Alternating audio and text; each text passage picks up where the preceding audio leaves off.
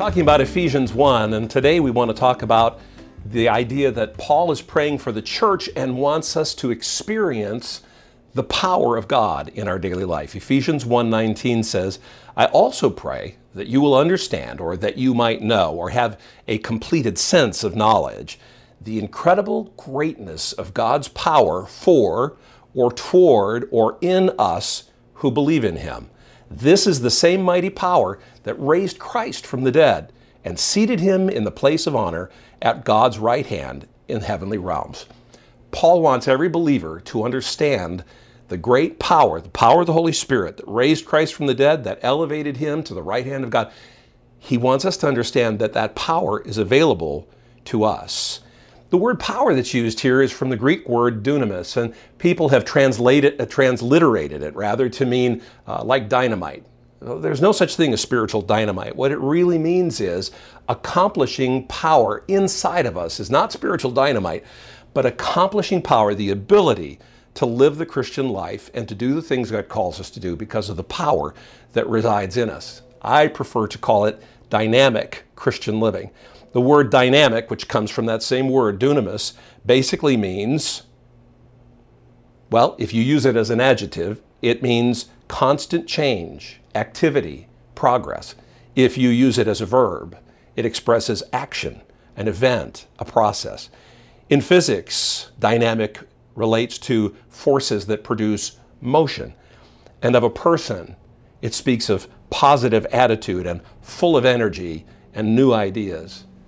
Let me ask you, does that word, dynamic, represent the life that you're living in Christ? Because that's the kind of power that the Holy Spirit gives us. Not to just get by, not to just be forgiven, but to have that kind of transformational, empowering power available to us in our lives. And Paul prays that we would know that and understand that. And by the way, that power isn't yours or mine. It comes from the Holy Spirit. But it's inside each of us. It's available to you today. True dynamic spirituality starts with being born again, at which point the Holy Spirit is put inside of us, resides inside of us, and then empowers us to be able to live this Christian life and to be able to represent Christ in so many ways on this earth. And Paul wants us to be reminded of that great power that's within us. We don't need to feel powerless except on our own. I have no power, believe me.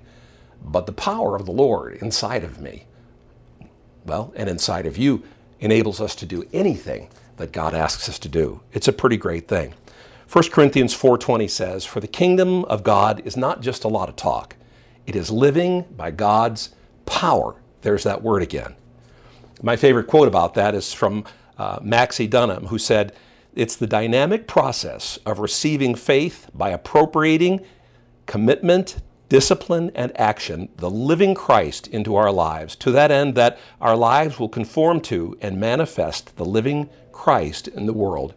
The power of the Holy Spirit has been put in each of us to not only live a victorious Christian life, but so that we will represent, in fact, be the presence and the power of Christ represented here on earth. It's an incredible thing. Dynamic spirituality. It's a trait of healthy believers.